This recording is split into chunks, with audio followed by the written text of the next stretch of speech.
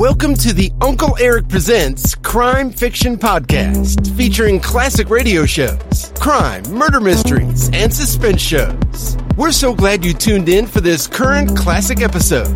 But first, a few show comments and episode notes from Uncle Erich. Welcome back, folks, to yet another drama-packed episode from the Uncle Erich Presents Classic Radio series. I'm so very glad you tuned in again and am really hoping you're enjoying Uncle Erich's podcast.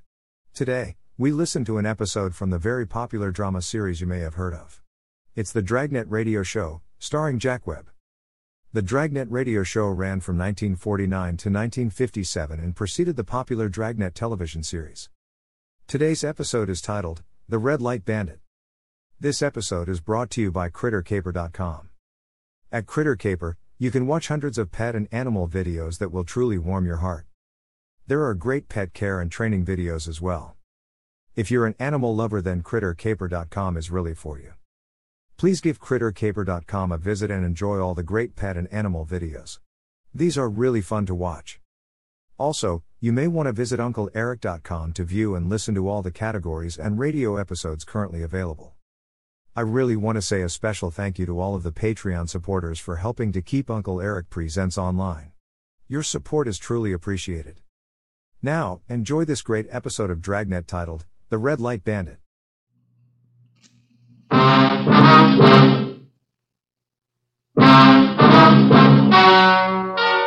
and gentlemen, the story you are about to hear is true. Only the names have been changed to protect the innocent. NBC brings you Dragnet.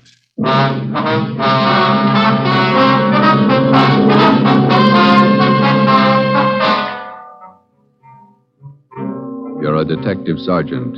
You're assigned to robbery detail. A ruthless fiend roams the streets of your city, masquerading as a police officer. For months, helpless citizens have been robbed, beaten senseless, and kidnapped. The criminal is a twisted genius, vicious, cunning. Your job is to get him. Dragnet, the documented drama of an actual crime, investigated and solved by the men who unrelentingly stand watch on the security of your home, your family, and your life. For the next 30 minutes, in cooperation with the Los Angeles Police Department, you will travel step by step on the side of the law through an actual case from official police files, from beginning to end, from crime to punishment. Dragnet is the story of your police force in action. It was Wednesday, June 4th. It was warm in Los Angeles. We were working the night watch out of robbery detail. My partner's Ben Romero. The boss is Ed Backstrand, chief of detectives. My name's Friday. I was on my way back from communications, and it was 11:13 p.m. when I got to room 27A. Robbery detail. Oh, hi, Joe. Hi, Ben. Did you get that message to call home? Yeah, bad news. What's the matter? That doggone kid of mine, chicken pox. Oh, again? Last year it was the mumps. Year before that, the measles. Every time I get set for a vacation, he decides to catch some. Well, forget it, Ben. Think what a comfort he's going to be in your old age. Go ahead, laugh. You'll find out. Yeah. How are you, Friday? Romero? Fine. What can we do for you? You don't look like you remember me. Oh, no, wait a minute. Name's Savage, isn't it? George? It's Johnny, Sergeant.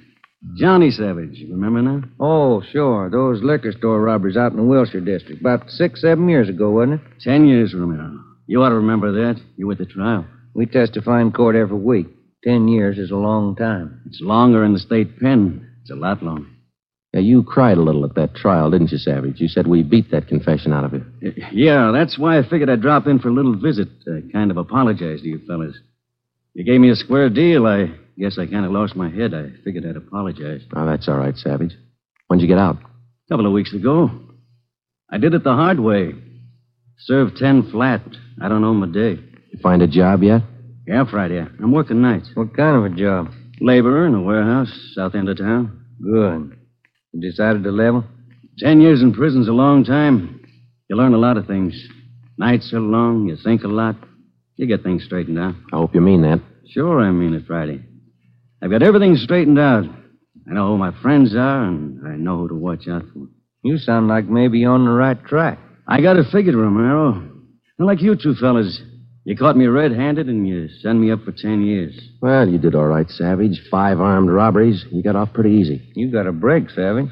Make the best of it. Sure, I'm not kicking. 10 years, a real break. That's right. Well, just dropped in for a little visit. Maybe I'll see you fellas sometime. All right, Savage? Keep your nose clean? Sure. No hard feelings. No. You just took 10 years of my life, that's all. There's no such thing as a man going through prison without changing. And Ben and I have seen him switch in both directions. Some men learn their lesson after they land behind bars, and when they're released, they turn into good citizens. Johnny Savage was sour. We made a mental note to check him out later on, and then we went down to the record bureau and pulled his coming out mug. That's about all that we had time for, because about an hour later, we started to get busy. Hot shot, Joe. Grab it. On the corner of Selma and Naples, the drugstore, 211 and probable attack. On the corner of Selma and Naples, 211 and... What you got, Joe? Selma and Naples, 211 and attack. Come on.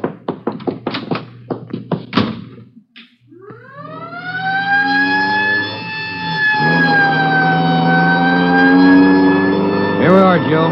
Over there on the far corner. Yeah. All right. Come on. We got the story from the victim, the store owner, Mr. Thomas.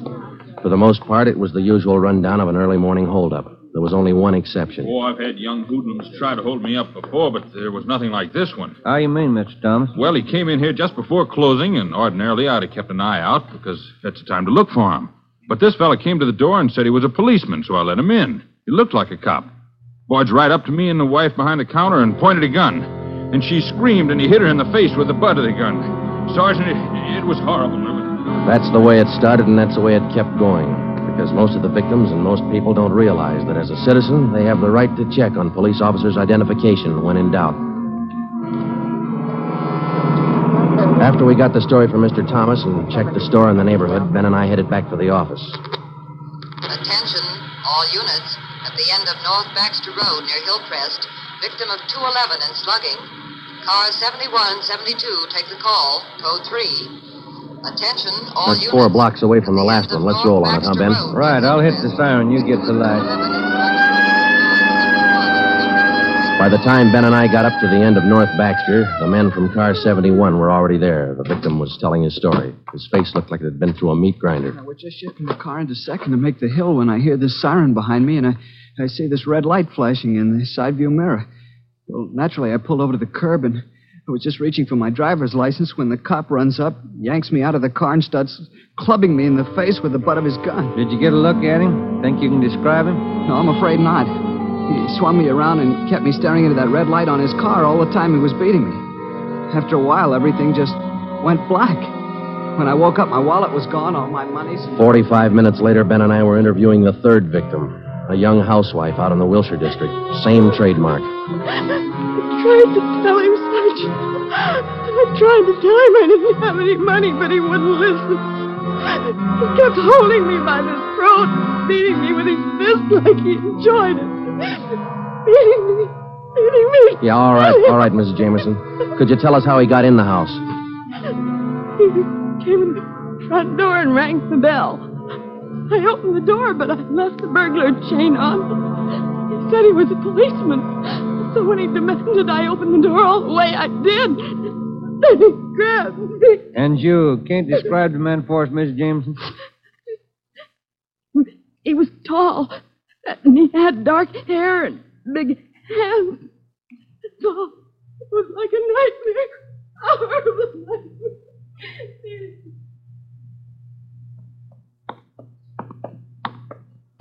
Tall, dark hair, big hands. Your guess the same as mine, Joe? Maybe. Let's wait and see. Come on, let's check with the boss. Hi, Mike. Hi. He's waiting for you. In there. Come on, Ben. Chief of Detectives Office. Hannah. Sit down. Yeah, Skipper. All right, you two, let's have it. The guy with the red light? Yes, the guy with the red light posing as a policeman. Why hasn't he been picked up? You know as much about it as we do, Ed. We got our first call around midnight. He knocked over a drugstore out on Selma. He hasn't stopped working since. Didn't you get any definite lead on him? No description, no license number? Nothing. He's tall, big hands, dark hair, that's all. Fine. Either of you got any ideas? Could be anybody, Skipper, with that description. You're sure it wasn't anybody on the force? We sent all the victims down to personnel. Lowry showed him the mug book of all police officers. Wasn't one of our men. Works fast. Drugstore, motorist, a pedestrian, a housewife out in the Wilshire district. Went right in the house after her. 4 of them, right in a row. 5. Huh? There's a 20-year-old kid in the next room. Came in just before you got here. A couple of hours ago, he was sitting in a car with his girl up in Mulholland Drive. This red light bandit comes along, slugs him, and kidnaps the girl. Kidnapped? She still missing? Not a trace. When did this happen? A couple of hours ago, they brought the kid over from Georgia Street Hospital. We can talk to him now. He's had a bad time. Right in here. Okay. Pete, we're going to have to ask you a few more questions. Oh, yeah. Okay. It feels a little better now. This is Sergeant Friday and Sergeant Romero.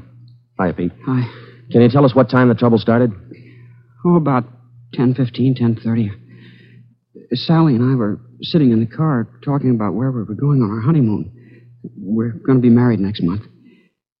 And then this car pulls up behind us and starts flashing a red spotlight on us, and a guy runs over and pulls open the door. He said he was a cop. Did you get a good look at his car, Pete? I think it was a black sedan. Did you get a look at the man, Pete? No, I didn't. It was pretty dark, and he kept me staring into that red spotlight. It all happened so fast. Then he started slugging me, and I went down. What happened then? Well, the next thing I knew, Sally was screaming.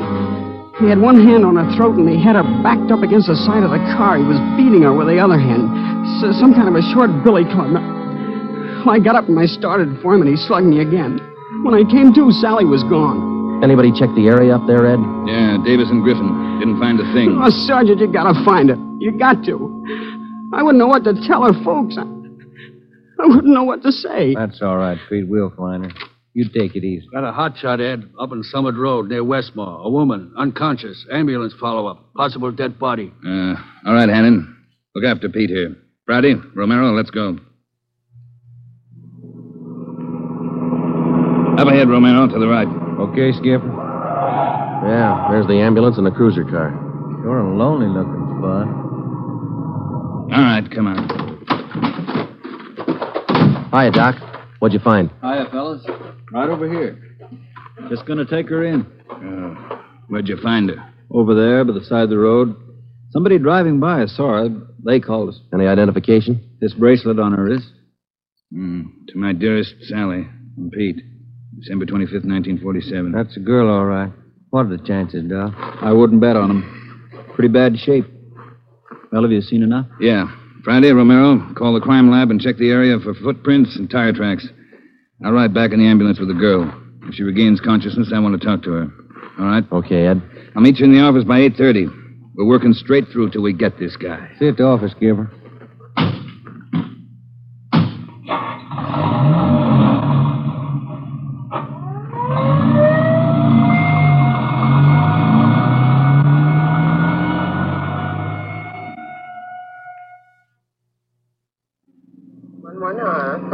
What time you got, Ben? 7 minutes to 4. Long night. Hey, that car up there ahead. Let's take a look at it, huh? Black sedan. Hey, look, he's flashing a red spot on that convertible. Come on.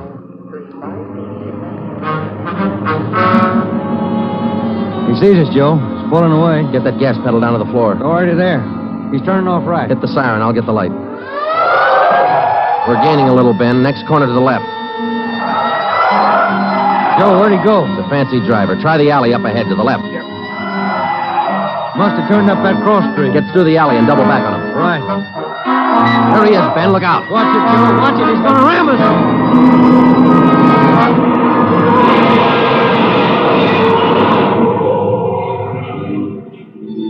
We got hit just in front of the rear bumper. Our car was forced into the curbing and it turned over. He was real lucky. He kept right on going. But this time, Ben and I were sharing the luck. All we got out of it was a couple of nasty cracks in the head and a few bruises, but it was enough to keep us in a hospital under observation for a day. By this time, Ed Backstrand was fuming. So were the newspapers. During the day we spent in the hospital, the red light bandit went on a real blitz. He pulled 6 more jobs, 1 liquor store, 2 residential holdups, and 3 car robberies. 5 of the 6 victims were slugged and beaten. Davis and Griffin had taken over for Ben and me, and by the time we got back on the job, they'd built up a lead for us. We've been working with Wilkerson up in auto theft, Joe. He's used 4 stolen cars already. We got the makes and numbers on each one of them. How about the dark sedan he was driving when he rammed us? The boys picked it up this morning out on Sepulveda. We're checking it for prints now. Oh, that's fine, Dave. You got any description on the guy yet? No luck there, Joe. He works too fast. Nothing at all? The same as you had. Tall, black hair, big hands. Loves to use them. Friday, Romero, got a minute? Okay, Skipper. Check you later, Hyundai. Sure thing, boys. Sit down. How do you feel? Pretty fair, Ed. Little stiff here and there. All right, did Davis fill you in? Up to date. Okay, I just called the doctor who's handling Sally Wilder, Pete's girlfriend. You remember? Oh, yeah. She's been in pretty bad shape since we found her up there on Summit Road. This morning she took a turn for the better. She's conscious, and her doctor thinks she might be able to talk to us a little bit. Good. When? About an hour. I cleared it with the doctor and with her family. You'll only be able to stay a couple of minutes, so make the most of them. That's all. All right, Ed. We'll check with you later. Say, Joe, Ben, here's some mail came for you fellas while you were gone. Oh, thank you, Mike. We're going over to the county hospital. We ought to be back in a couple hours. Okay. Say, there's been a couple of phone calls, too. Yeah, anything important? I don't think so. The guy just called to say hello. Said his name was Johnny Savage. Just called to say hello. I presume you men are aware of the girl's critical condition. Yeah, that's right, Dr. Froman. We saw her before she was taken here at the hospital. Yes. You understand, of course, that you'll be able to see her for only a few minutes, and please try your best not to excite her, huh? Right, Doctor.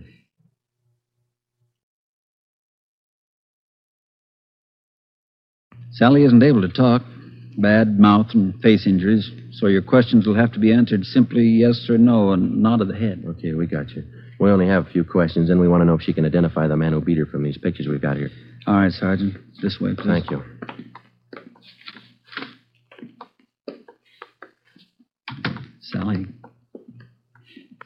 Sally, these gentlemen are from the police department. They'd like to ask you a few questions. Now, there's no need to be nervous or afraid. Just simply nod your head yes or no. That's fine. All right, Sergeant. Sally, did you see the man who attacked you? Yes. She says yes. Did you get a good look at his face? You did. All right, Sally, now you can answer these 3 together, just yes or no. Was he tall? Did he have dark hair? Did he have large hands? He did. Ben. All right, yeah, Jim. Hand me the folder. Yeah. Here you are. Thanks. Now, there's just one more thing, Sally. I'm going to show you some pictures now. Take all the time you want before you make up your mind about each one. If you recognize any one of these men as the person who attacked you, just nod your head, all right? All right, it's fine. Good. Here's the first one. No? All right, here's the next one. No. How about this one? No? All right, here's another. Do you recognize him? This was the man? Are you sure, Sally? Thank you. That's all. Let's go. Did you find what you wanted, Sergeant? Yes, Doctor, we did. Here, it's this one. Nice-looking chap. Who is he, Sergeant? His name's Savage, Dr. Froman. Johnny Savage. When we got back to the office, we checked in with Ed Backstrand. In 5 minutes, an all-points bulletin and a full description of the suspect was broadcast to every radio car, every motorcycle officer, to every sheriff and law enforcement agency in Los Angeles and Southern California. By nightfall, the manhunt was on. More than a dozen extra patrol units were called in for duty that night, and when they pulled out of the police garage, the name, the picture, and the full description of Johnny Savage was in the possession of every officer. The same for the patrolmen. Whether they walked a beat downtown or out in the residential areas, the picture of Johnny Savage went with them. Everything was done that could be done. On the second night of the manhunt, far out on the edge of town, Johnny Savage, the red light bandit, got his 12th victim, a 63-year-old storekeeper. Attention, all units. 939 Markham Street, near Clark. 211 and slugging, code 3. Ambulance dispatched. All units. 939 Markham Street.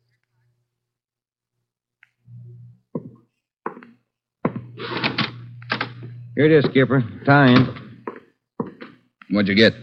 Wilkerson lifted the prints off that black sedan that rammed Joe and me. Yeah? They belonged to Johnny Savage. Yeah, good. That storekeeper last night. It is Savage, all right. Victim identified him from his mug. All right. We got enough of this Savage guy to put him on ice for life. All we have to do now is to get him. Now, look, the way we figure it, Ed, this red light bandit is using stolen cars with cold plates, so there's no way of tracking down the cars at regular commercial garages. He's got to be renting private garages someplace around town. All right, let's get the neighborhood patrolman on the job. Advertise it. All over town. It's a city ordinance, isn't it? People who rent private garages are bound by law to register the car and license number with the police. Start a campaign if you want, but find those cars. Right. Yeah, wait a minute. Hello, Backstrand. Yeah? When? I see. Yeah, thanks. What is it, Ed? It was the hospital. About the girl, Sally.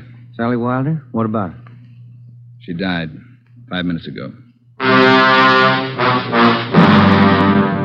That night, everybody went back on the job as usual. The cruiser cars, the patrolmen, the motorcycle officers, and about a dozen decoy cars. Armed policewomen riding alone in cars or parked in lonely spots with a police officer escort. Our car, 80K, was still in the garage for repairs, so they assigned us another one. And we started to make the rounds. Everything was usual. Except one thing. We weren't tracking down just a thief anymore or a sadist who liked to beat people's faces in. We were out to get a murderer. It was a perfect night for the suspect. Dark, no moon. I gave Ben 2-to-1 odds, and I put up $5 that we'd get Savage that night. I lost the $5. We cruised until 7 the next morning, but there wasn't even a nibble. We had breakfast at the Federal Cafe, a little restaurant down the street from the city hall, and it was about 8:15 when we got back to the office. We were pretty tired. Robbery detail, Romero. I would like to speak to Sergeant Friday. Just a minute. It's for you, Joe. Okay, thanks. Friday talking. Sergeant Friday, I want to talk to you. Well, I'm listening. Go ahead. I want to talk to you in person as soon as possible. Can't you tell me over the phone? What is it? I cannot tell you over the phone. It is very important. Can you come now? Well, now, look, mister, I'm awful sorry, but we're very busy down 554 Ramona Avenue. Can you come now? Well, what's this all about? Who is this speaking? My name is Carl Savage. My son's name is John.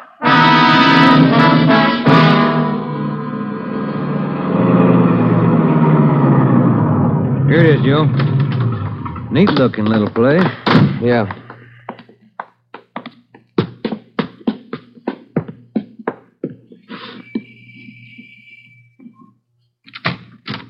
Yeah? I'm Sergeant Friday. You Mr. Savage? Yeah, come in. Okay.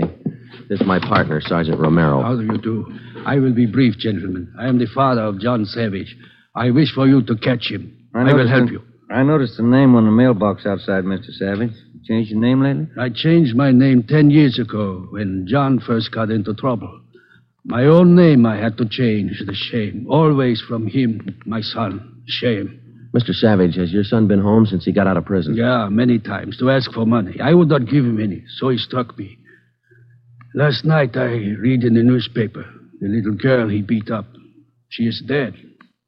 Then I make up my mind. Do you know where your son is now, Mr. Savage? Not now, no. But our garage has a car in there. It is not his, I know. Also in the garage, I find many license plates. I find spotlights with red glass lens. But you don't have any idea where we could find him. No, but he will come back. He always comes back for money.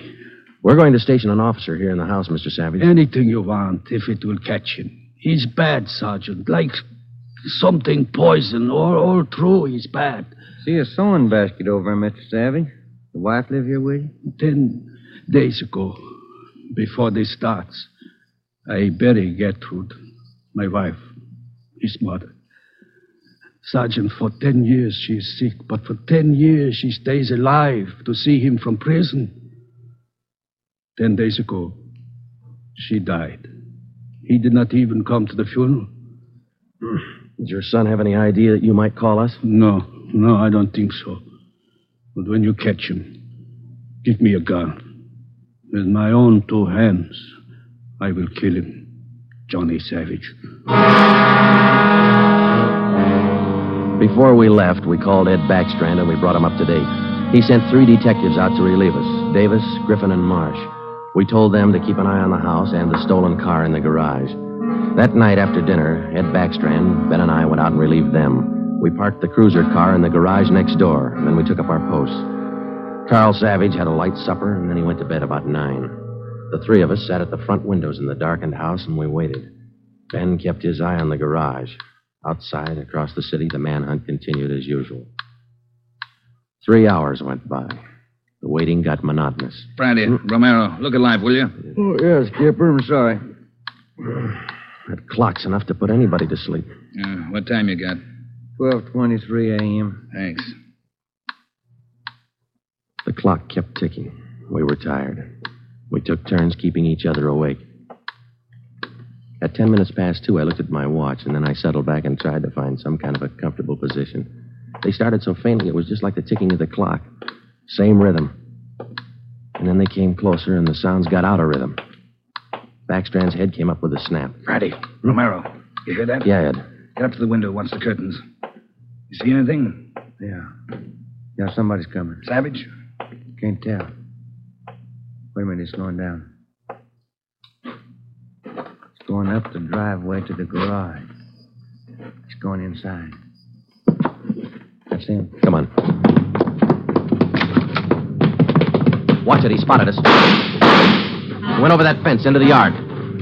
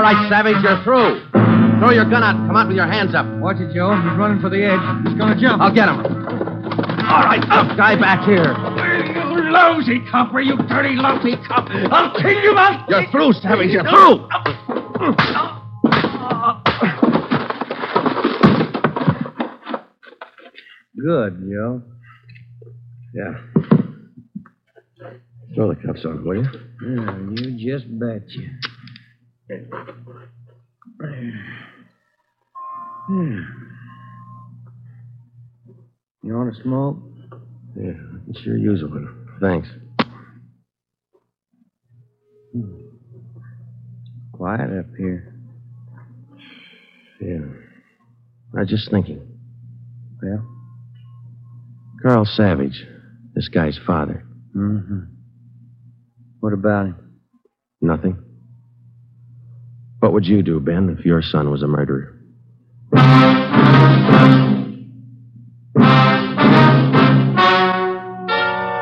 The story you have just heard is true.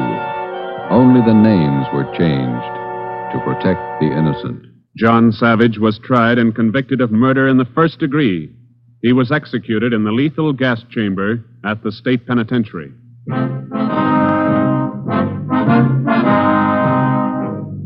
You have just heard the sixth in a new series of authentic cases from official files.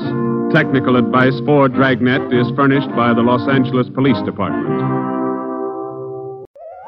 I hope you enjoyed this latest Uncle Eric Presents episode. Stay tuned for the next exciting episode. Please check back often and make sure to subscribe to my podcast so you won't miss the new exciting episodes. In the meantime, scroll up or down to find other exciting episodes to listen to. Don't forget to visit UncleEric.com to see and listen to all the program categories and episodes. There are also hundreds of the old classic crime and detective television show episodes you can watch as well. They're a hoot to watch. That's UncleEric.com.